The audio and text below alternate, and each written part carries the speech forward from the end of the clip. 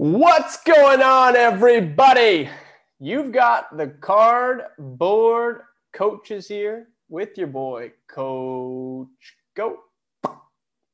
I am, as always, the Cartel. As always. One day you'll have an alter ego. Potentially. You want to have like a good variety. Ironically enough, like a name like the Cartel is not the alter ego, you know?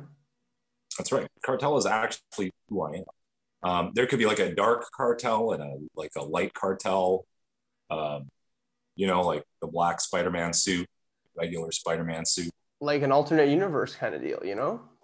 Could eventually be a Pokemon cartel instead of a sports card cartel. It's the cartel that never worked out, you know? It's that guy. Yeah. The guy that never started working out. That obese cartel, Fortnite cartel, right? Chick-fil-A cartel. I'm actively working on Chick-fil-A cartel. Team, we have some fun and excitement here for you today. Not just back and forth banter as always, but today we're going to be starting the podcast off with a bit of discrepancy. So, we've got alternate universes, and in this alternate universe we're in today, and it's not for every card, but the cartel and I are starting to notice, and not just us, but a few other members of the hobby are starting to notice that BGS 9.5s are less money than a PSA 9. And I'm not going to say that this surprises me, because as we know, I only got back into this hobby like a year and a bit ago. In a large part to the cartel. But when I jumped back in, all anybody was talking about was PSA, and Cartel was adamant. He's like, no. Like BGS is reputable. It's respectable. A 9.5 is still a gem mint, which is the same grade structure that a PSA 10 is. I mean, they're both considered gem mint. And since PSA doesn't have anything higher than a gem mint, I mean, there are often times where people have crossovers of a 9.5 BGS and it ends up becoming a 10 PSA. Now, the price difference is pretty damn significant, man. Yeah, I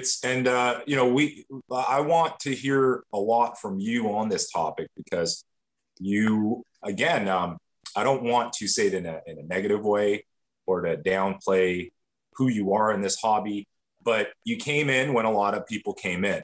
Yeah. I think we've discussed this before. You came in my opinion, you came in with a better mindset. You had knowledge of the sports that you were interested in collecting and doing business with.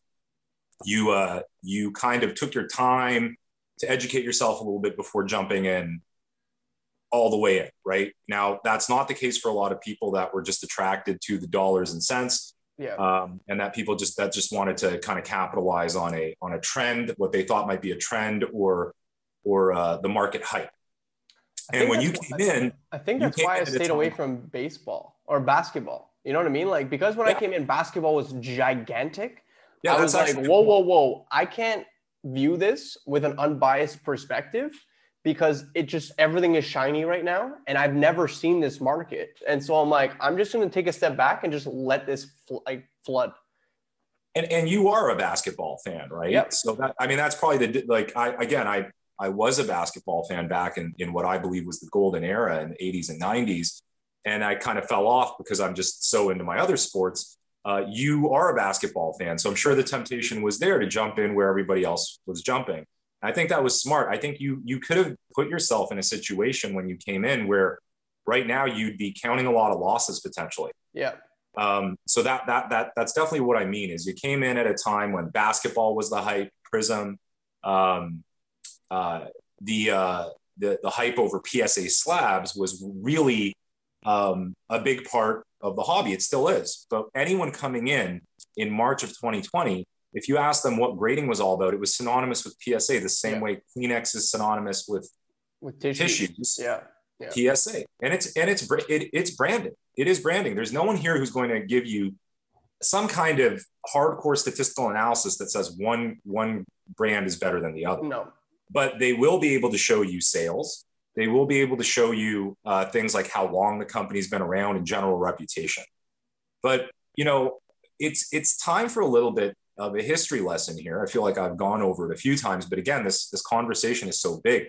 Particularly, we're recording here on a Sunday, and that is the big conversation today, as a result of certain posts and conversations going on in the hobby. But again, PSA has been around a long time. So has Sports Card Guarantee. Beckett was the new player in this hobby. Again, I'm having trouble with the exact year that I want to say, because based on what I was sending in, I want to say it was like 90s, 97-ish. Yeah. 90s. So they're like a 20, 25-year-old company. And man, they blew the market away. When they came in, there was so much excitement because of the fact that it was always PSA and SGC ruling the market. So here comes a new player, and here comes a new player with a brand that was recognized, because I bought a Beckett every month. I had a hockey Beckett every single month. We didn't have as much access on the web at that point in terms of things like news, prices. Yeah. My favorite part was the Beckett hot list every month that gave you and you get to see pictures of these cards that you're never going to own that are hot, but then you also see some of your young guns and you feel great about yourself on that list. But I remember even as a kid, I was like, I don't get how this isn't a bit of a conflict of interest. It's a company that provides pricing and news about the hobby, and now they're going to be grading cards. And everyone just kind of glossed over that and moved on, and that's fine. But they built their reputation. People liked the slabs. They liked the subgrades. And I thought it was a smart thing to try to differentiate yourself and not use the traditional 1 to 10 scale.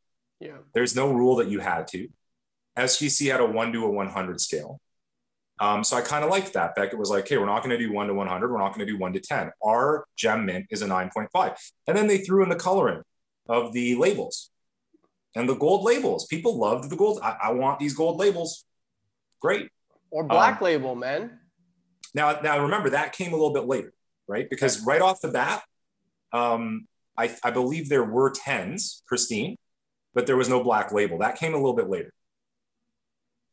I associate that myself with a bit of gimmickry, and it works for them. And I see, now we're complicating things, because I mean, all I can think about whenever you say black label, all I can think about is that Zion silver. The Zion, yeah, that is so off-centered and gets into a pristine 10 is arguably the most expensive version of any card you can get. Right. If you're looking at PSA 10 versus pristine 10, we know what's going on there. The big issue is what's going on with 9.5 and 10. And, you know, Beckett at a certain point, and I don't know this 100% because I stepped away. Look, when we go to university, when we get busy in life, we get away from the hobby. And those years are the years that people were telling me apparently Beckett was selling for more than PSA. People liked Beckett that much. And it was at a time when there was not nearly as many eyes on the hobby as there is right now. And, you know, all I know is whenever I went to a show, Beckett was there. PSA wasn't here in Canada. And they were friendly and accessible. The grading was consistent. Say what you will about it. To this day, and I've told you this, and I think you've seen this when I'm organizing my cards, if I feel like there's a little something, I might be trying Beckett rather than PSA on that particular card. It's just built into me for whatever reason, because as you're growing up, when Beckett was just starting out, you just always heard these stories about PSA is really tough. PSA was associated with vintage. PSA was associated with being really tough on grading at that point when we're talking about the 90s, early 00s. Yeah. But everybody loved the Beckett slab, and apparently they eventually got to the point where they had more value on the market than a PSA slab. And then here we are now, where what is it? Using that Peyton Manning as an example, it was some ridiculous multiplier of a PSA 10 versus a BGS 9.5. Now, what's happened in between that period of time is what's happening now in terms of the pandemic market and the influencer market, right? Who is the athlete? So it's got to have a PSA. It's got to be Kendrick Perkins. right? He's like, it's got to be PSA. Yeah. And that's what I was thinking about. The first thing you're like PSA 10s. I was like, well, you got people blatantly just saying it. He's like, if it's not PSA, it ain't shit. Right. And there's a lot of influence there. When Gary Vee's showing cards off, they tended to be PSA slabs. Whenever you see a big sale on Golden Auctions or a classic card, like the Wagner, like Rob G's Mantle, like the Gretzky's, they're in PSA slabs. That goes a long way because, again, you're creating this synonymous situation where if you're talking to someone on the street about grading, they figure you're talking about PSA first and foremost. HGA 9.5s, at least for the Tatis, are higher than a BGS 9.5. The HGA stuff, I mean, it's going to benefit from recency bias because it's a new thing. I'm not saying this as an advertisement. I'm just saying this as like awareness. And at that point, you almost kind of got to take a step back and say, how is this possible? Well, do you know what I mean? Yeah. I mean, I can't say it's all that surprising when there's a new product and given everything else that's swirling around right now, like not being able to get PSA grading and prices being so expensive. I mean, I really do want to go back to Beckett for the first time in a while, and I have an order ready to go. It's the pricing is like it's really high. It's gone nothing but gone up. Beckett hasn't had an opportunity during all this time. And I don't know what went on. They really didn't take advantage of the opportunity that they had. You hear about the delays.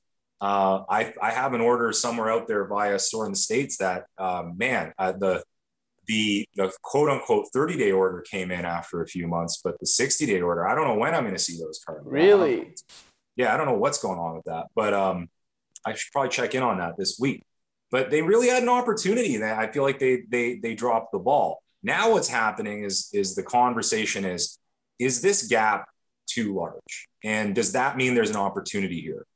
Should you be selling, I'll give you a hockey example. If Austin Matthews is $2,000 to $2,500 US and, the BGS is closer to 1,000 or whatever it is, like 1,200. Do you want to take that PSA rake and then put that into BGS cards? I mean, you can have multiples. A lot of people are talking about that sort of thing.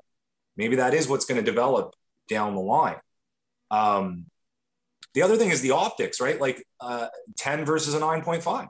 I've seen some, quote unquote celebrity influencers, and they're like, why would I want a 9.5 when I can have a 10, man? And it's 10 versus 9.5. But we're kind of missing the point there. That's just the face value optics of it. Like 9.5 is still gem mint.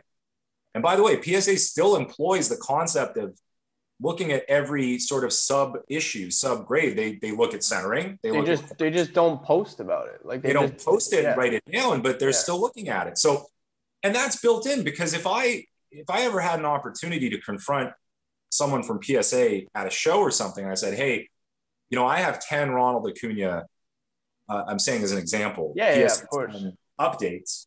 I might have that many. And this one's got, like a white spot on the corner. Well, they're going to say, yeah, but the centering is great. The surface is great. Everything else is great. And so we decided that it leans towards a PSA 10. Yeah. And that's totally reasonable. I'm not going to argue with that, but that just goes to show they do consider all the different sub areas the same way Beckett does, but they just lay it out. Yeah. I know a lot of hockey collectors, they just like to collect their hockey in Beckett, and they like stacking those slabs and having it be uniform. But it is a huge discrepancy at this point. And I think you mentioned it, right? The PSA 9s are now exceeding BGS 9.5s. A lot of people are rightfully sitting there thinking this could be an opportunity to take advantage of this strange discrepancy that really, in my opinion, is being driven by influencers and people that are new to the hobby are coming in, and that's what they're seeing. They're seeing PSA, which makes it very daunting for new companies. I'm not thrilled with the concept of there being a ton of grading companies, but there should be room. There should definitely be room for a prominent third. Because I don't even know if SGC is a prominent third at this point. I mean, like old school collectors would say it, but honestly, unless it's vintage, I see no demand for SGC. Like it's pretty clear that it's just not there. No. But there's room for it. There can, again, you don't want to like dilute. If there's a No. I get it. Yeah, and like if you have SGC cards, like they're a quality company. I just don't see them selling for. Some of them don't even sell for what they're grading for now. Like they're grading for what, $75, $80. Sometimes I don't see SGC cards sell for that. I mean, really, the only thing I can imagine is sending in very, very high end, right, to justify the cost of the. But at which point, why wouldn't you just send it like Super Express to PSA? Like that's the thing. As soon as you're holding a Kobe or LeBron Chrome, like they're gonna tell you to, what are you doing? Send that in. Send it to PSA. Yeah. So, So I mean, the bottom line on that is that I certainly agree with this concept that there's too much of a discrepancy at this point.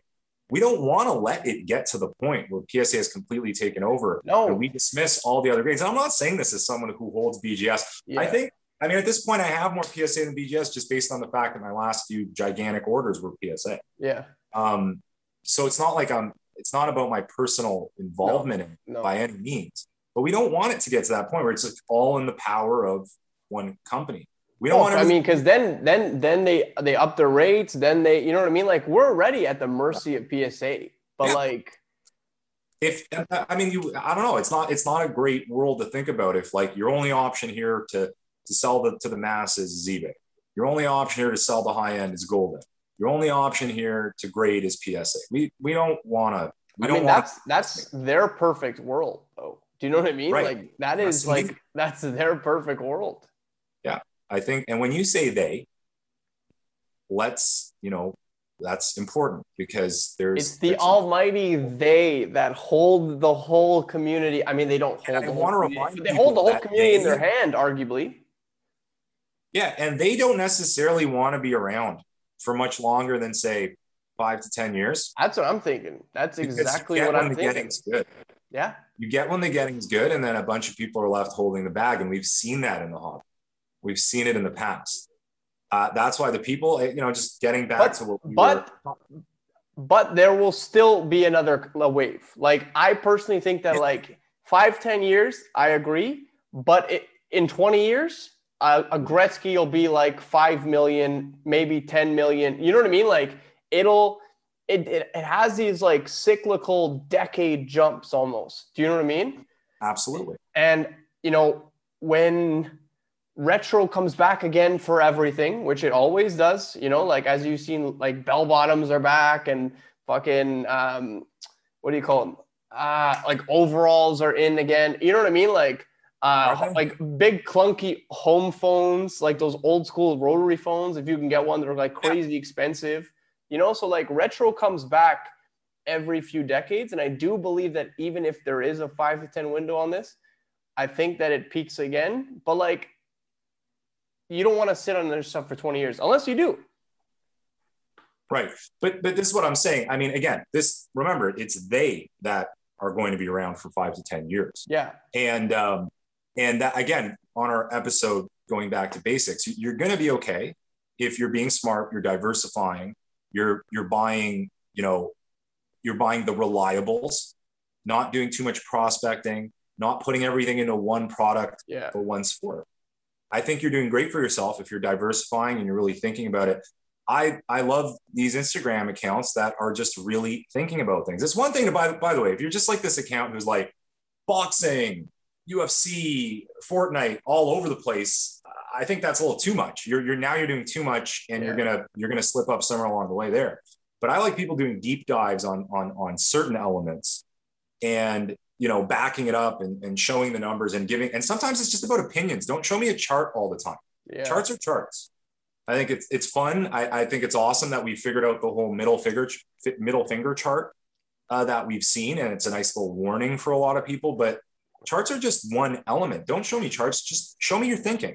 Yeah. Show me, the best example of this is sealed wax. Show me your thinking on why you think sealed wax. And I certainly think it's one of the smartest plays that there is. I think investment wise, it's probably the safest, possible, like straight up.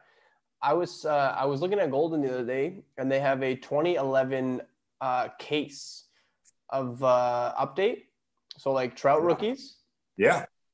That case, 2011, so 10 years ago, that case was probably like $300, like maybe five. Okay. Yeah. I mean, I'm hoping that's what's going to happen with my, 2018 update. And the last time I checked, it was like 20K US, bro. Yeah. And the point there is, people are explaining, look, here's my logic on keeping this stuff, because there's going to be less and less of it. So there's the scarcity issue. There's multiple demands. So you can chase Soto, you can chase Acuna, you can chase the product that they're both in, along with a bunch of other good rookie cards. Shohei is on fire this year, bro. And you're not going to miss, right? So, yeah, now here's the thing. If Shohei got injured again, like he did last year, or faltered, and you're stuck with just Shohei, you know what I mean? You're okay because you've got Acuna, Soto, and everyone else in there. So that's what I like to see, are people thinking about that sort of thing, rather than just jumping all over the typical things that we are. And again, when it comes to the Jordans and the Gretzkys, there are going to be major fluctuations. But again, it's Jordan and Gretzky. Barring anything really insane happening with these guys, it's those are the centerpieces. Those are the foundation, and they're always going to be there. So, anyways, and personally, they can't go down by that much. Like they really. Personally, that's how I feel. I just think that their floor is high as hell. You know what I mean? It depends on what you buy in at. Like you buy in at a Jordan at 750,000. Like it's going to be harder to hit that soon. Do you know what I mean? But again, and those big sales that we saw, and then some people will start talking about manipulation, this, that, or the other thing. You know what does actually exist in life is you get someone who just wants that. They don't have a specific plan. They just want it, and they go get it. It is interesting, though. The big Jordan sales that were in the 700K category, I don't think we heard about like who was doing the purchasing. No. I as far as I know, it was like private sales. So there are people out there that just want to own it. Dude, you just don't want to deal with the bullshit. So like when I was getting my OV, all of the market comps, and they were all like a month prior. I hadn't seen one up for auction in quite some time. And all of the prior market comps were like $2,000, $1,800 for my PSA 9 OV. Right. And I saw one, and it was buy it now, and it was like $2,650. And I was like, when's the next time I'm going to see one of these? Like the pop count on them is like 400 or something. There's only like 300 higher. So we're talking about maybe 800 cards for a guy who I think is arguably, if not the greatest goal scorer of all time. And I mean, I know Wayne Gretzky exists, but in this day and age, what he's done, the guy's unbelievable, and he will be timeless. So I was like, I want an Ovi, and I offered the guy $2,400, and I paid it. And at the time, it was probably anywhere from 400 to 600 over market value, or like 25 to 30%. And I was like, I'm not dealing with these like back and forth auctions. Like, I just want to own this card, and like maybe instantly, maybe for the next 2 years, 3 years, 4 years, whatever, it's still, maybe it's an overpayment, but I don't care because I wanted that card. Right. And you weren't buying to flip it, and you didn't, No. And so that's what I'm saying. If someone, again, whoever bought those cards, if they were legitimate sales, I'm going to assume, because I'm going to try to stay away from the negativity, they bought in high, and they may have to wait a little longer, and they might not make as much profit as the people that bought in at 300,000-400,000. I would imagine the people that bought in around 30, 35 have probably already pulled out, although maybe not, because maybe they're Jordan collectors, maybe they're Bulls collectors. So, it happens. Like, people have to remind themselves, it's not all manipulation and sinister stuff. Sometimes it's just people buy high. We've all done it, by the way. And the thing is, like, when you love that card, when you love the sport, when you love the player, you have no problem doing it because you understand the value of that thing. And in your head, no amount of money will like replace that physical good. Do you know what I mean? Yeah. Yeah. So there you go. But, in my mind, I think I want to go the route of thinking that eventually we'll calm down and maybe we will see less of a discrepancy with the BGS and PSA pricing versus this concept that if it just keeps going this way and then we all start dismissing BGS, we do not want to be in that situation. It's just PSA controlling the market and involved in the market. So speaking of being, you had mentioned before we got on the air, you were talking about something going on with Topps and soccer. We must discuss soccer obviously as part of the Cardboard Couches. Thanks to Coach Co. I was going to mention talk about discrepancies and so. Oh, it's a discrepancy. Slapstocks posted a picture on Friday evening, and it was Slapstocks FC. So this is the soccer version of it. And I also confirmed this by going on eBay and checking it out myself. The Topps Chrome Champions League set has been delayed. So the 2021 version has been delayed, I think, 3 times now. And there are rumors circulating that the reason why it is now delayed, so it was actually supposed to come out on May 5th. And I've actually been talking about this with my girlfriend for at least 3 weeks, 4 weeks. And I'm like, May 5th, May 5th, May 5th, May 5th. It got delayed. And now that's when it's available on the website, or? Pardon? That's when it's available on the website? It was supposed to be available. So the pre-sale everywhere says that it's going to get shipped May 5th. Oh, shipped out to stores. Okay. And this was I pre-ordered in December because I was so jacked up for this. And it was supposed to debut in March, and then it got delayed to May, and now it's been delayed again until I think June. Anyway, one of the reasons why people are saying it got delayed was because there was a bit of a scandal that happened with Topps. Someone, an eBay seller, posted about 20 to 30 cards, singles, from this upcoming set that hasn't even debuted yet, including some of the Sapphire parallels that haven't even been announced. Like Sapphire hasn't even been confirmed yet. So, wow. And especially because last year, it would be like if 2021 Sapphire somehow popped up right now. I mean that's probably crazy because they haven't even. That's exactly it. But that's exactly it. It's like it hasn't even been announced. Last year, people were really pissed off, myself included, because Sapphire was only available to the Montgomery Club members. Right. And they announced it last second. They were like, hey, if you have a Montgomery Club membership, Sapphire boxes are $80 each.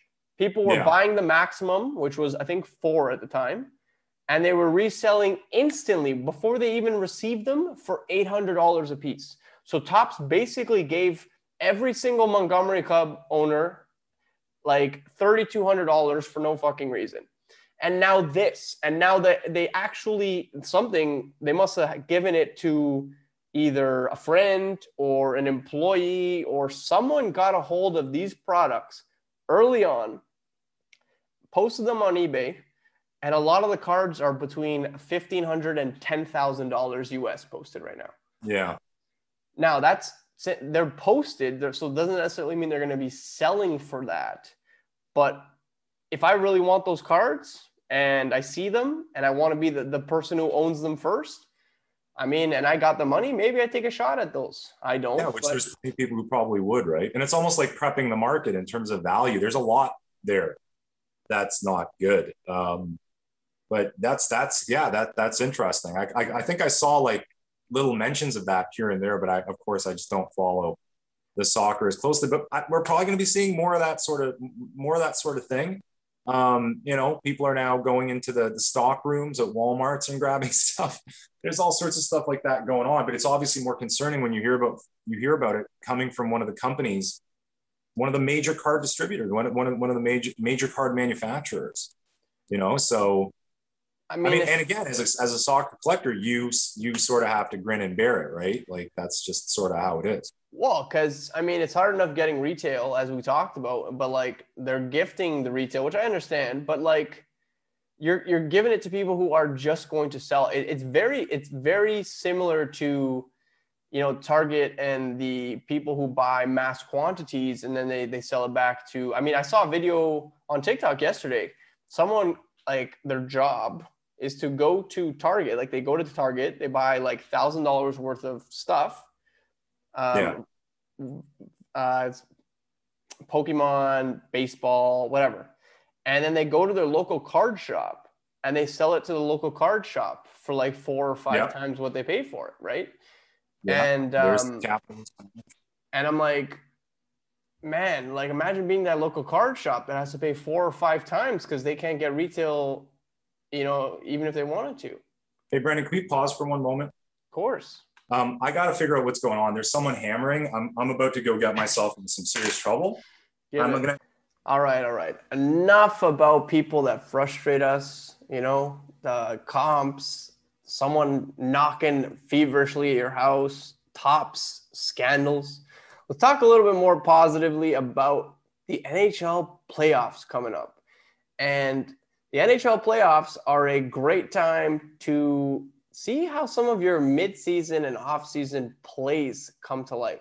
There have been a decent amount of bumps in hockey cards, specifically of these playoff teams. Like, I mean, you've been mentioning Huberdeau since the moon's been around. And I think one of the bigger surprises of the year, the Florida Panthers. I agree. But the thing is, you've had a beat on them for like 3-4 years. Well, yeah, that's the funny thing. I say they're a surprise, but they're an expected surprise. I mean, a lot of people were waiting, right? It gets to that point where you kind of eventually give up. Similar to Carolina, right? Where like, this is like, these are two teams where we were expecting huge things.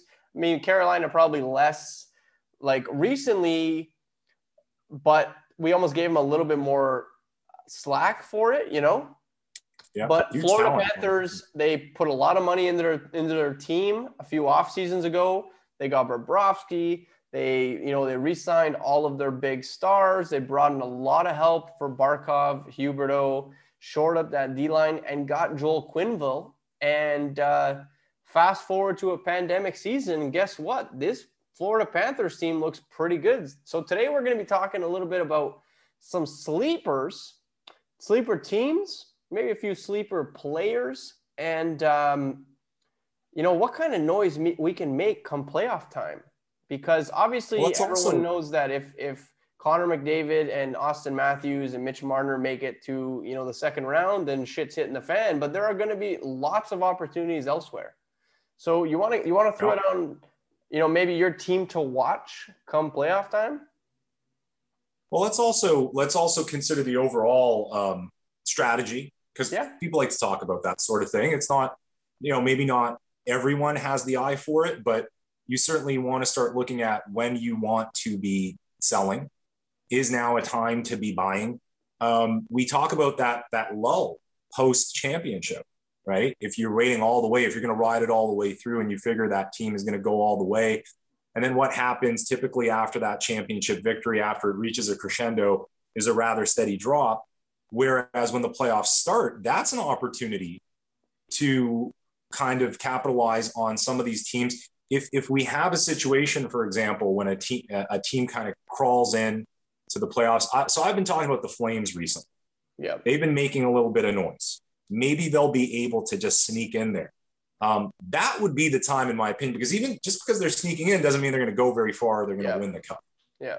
So if they are sneaking in and eyes are on them, maybe that's the time that you're going to see some big jumps for players like Monahan, Gaudreau, and Tkachuk. And you might want to make some plays there.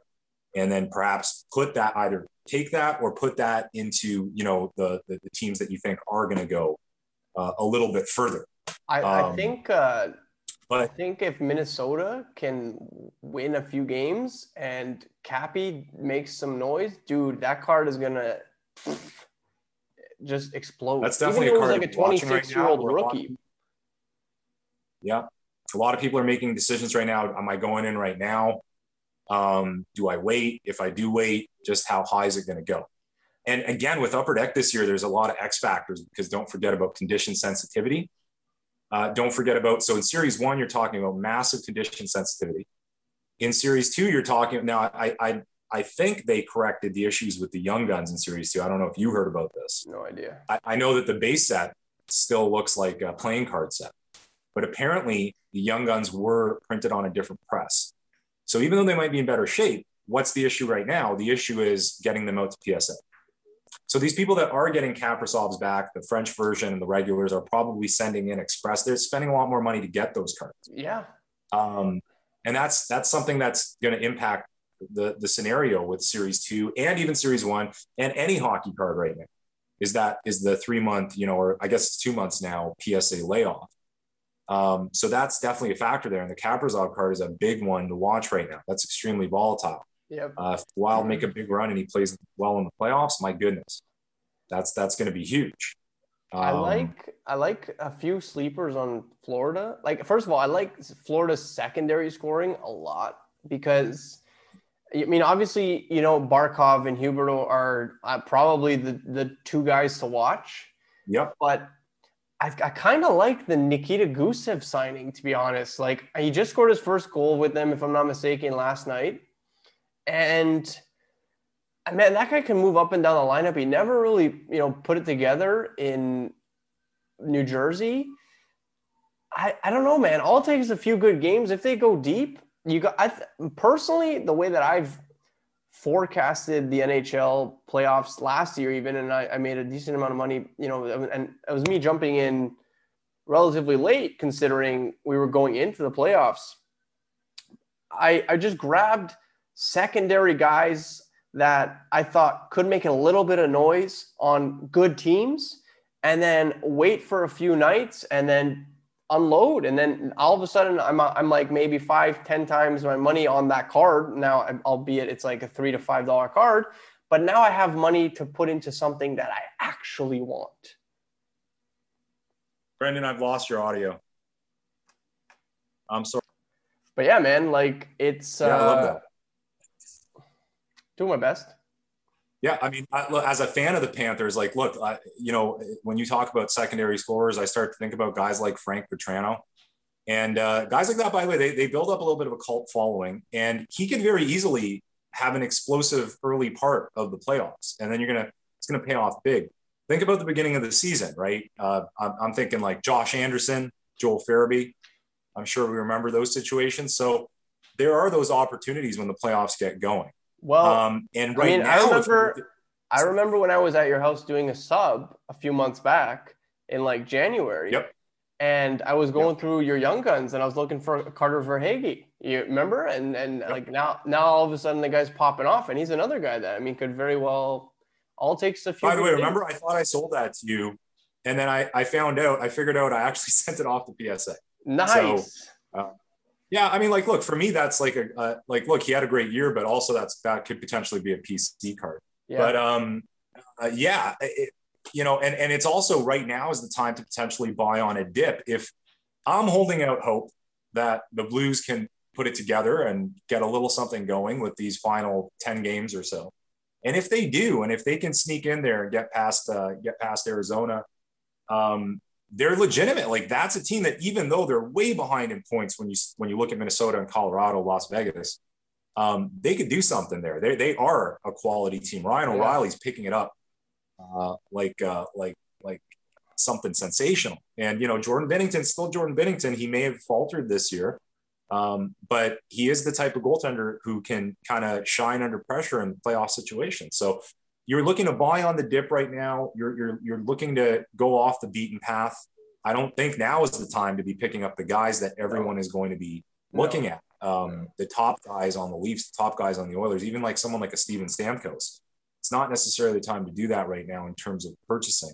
McKinnon's hot right now too. Lightning, McKinnon, he turned it up big time. Yeah. And I think the majority of hockey people are calling Colorado to win. I don't see it yet.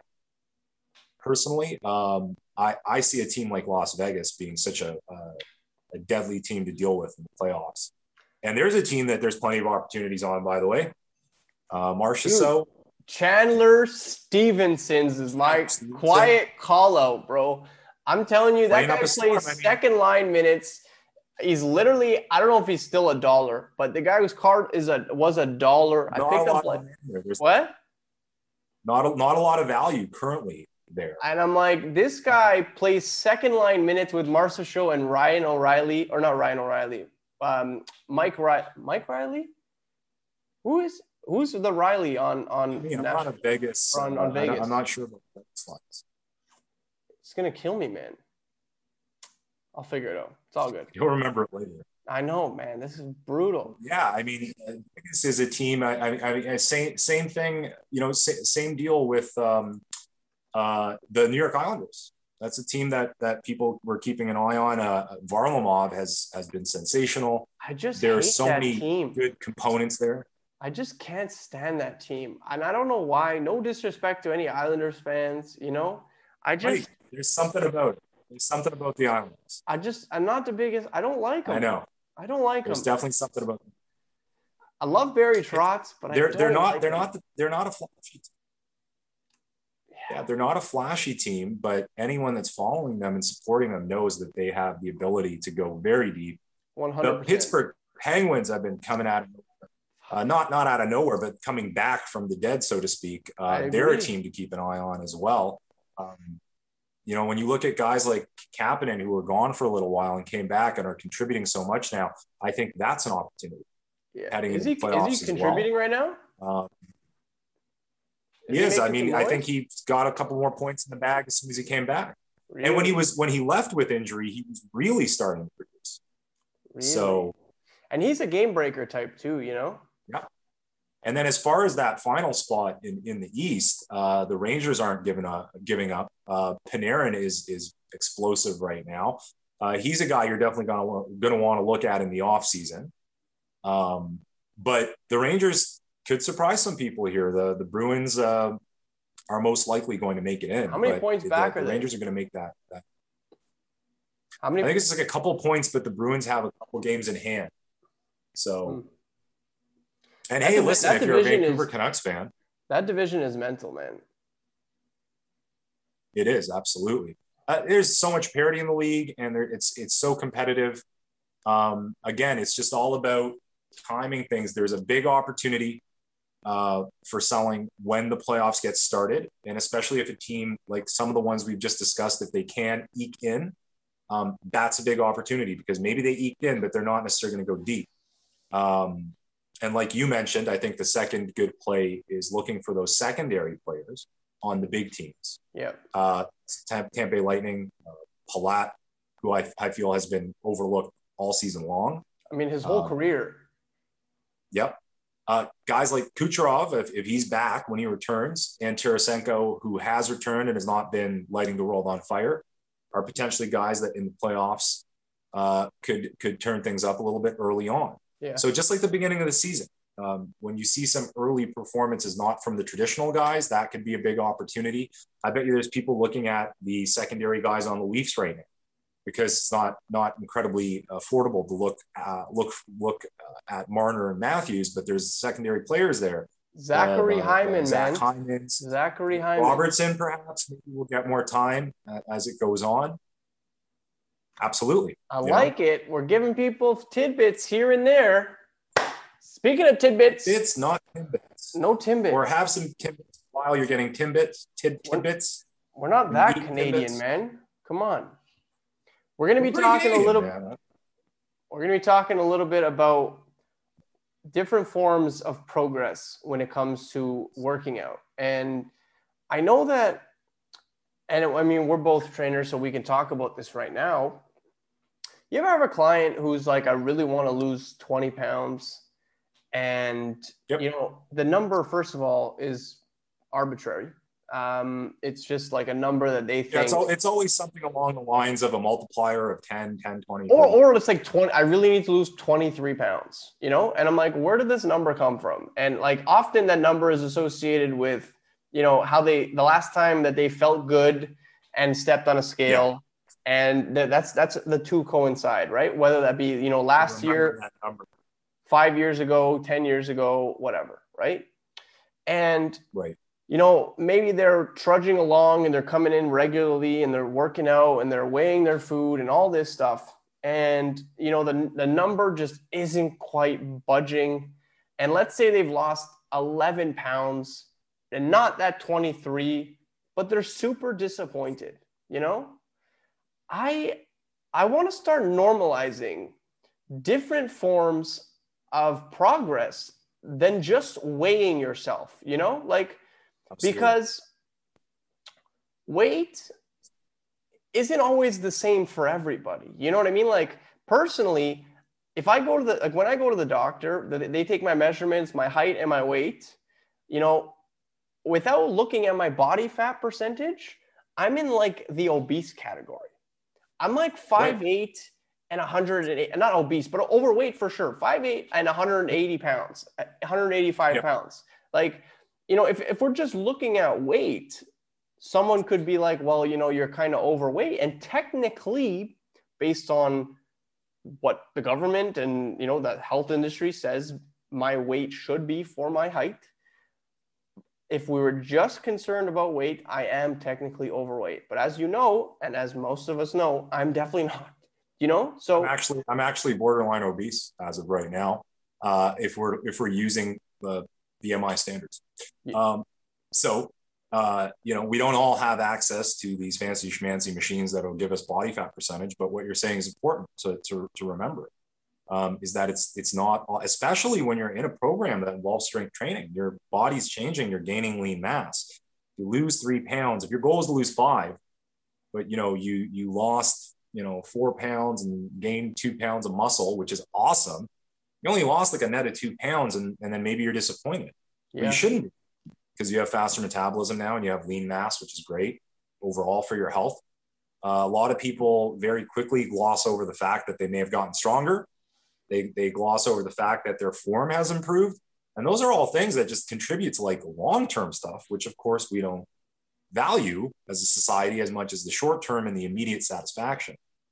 But, you know, again, like being blessed with long-term people that we take care of, we get to see that kind of play out over the course of a period of time, rather than like, oh my God, I've got 2 months and I've got to lose this amount of weight. Yeah. Which is fine. It's doable. But typically speaking, I know that you and I don't enjoy that. That's not our favorite type of training. No. Yeah. It's not sustainable. So then we have that person come back and have the same issue again. Exactly. And it's also boring, because generally speaking, it just, you know, I can have you jump around and go for runs and eat less food and be miserable. You basically drill them until they get injured. Like, I mean, and like, hopefully they don't, but like, you know, you're redlining it for as long as you can.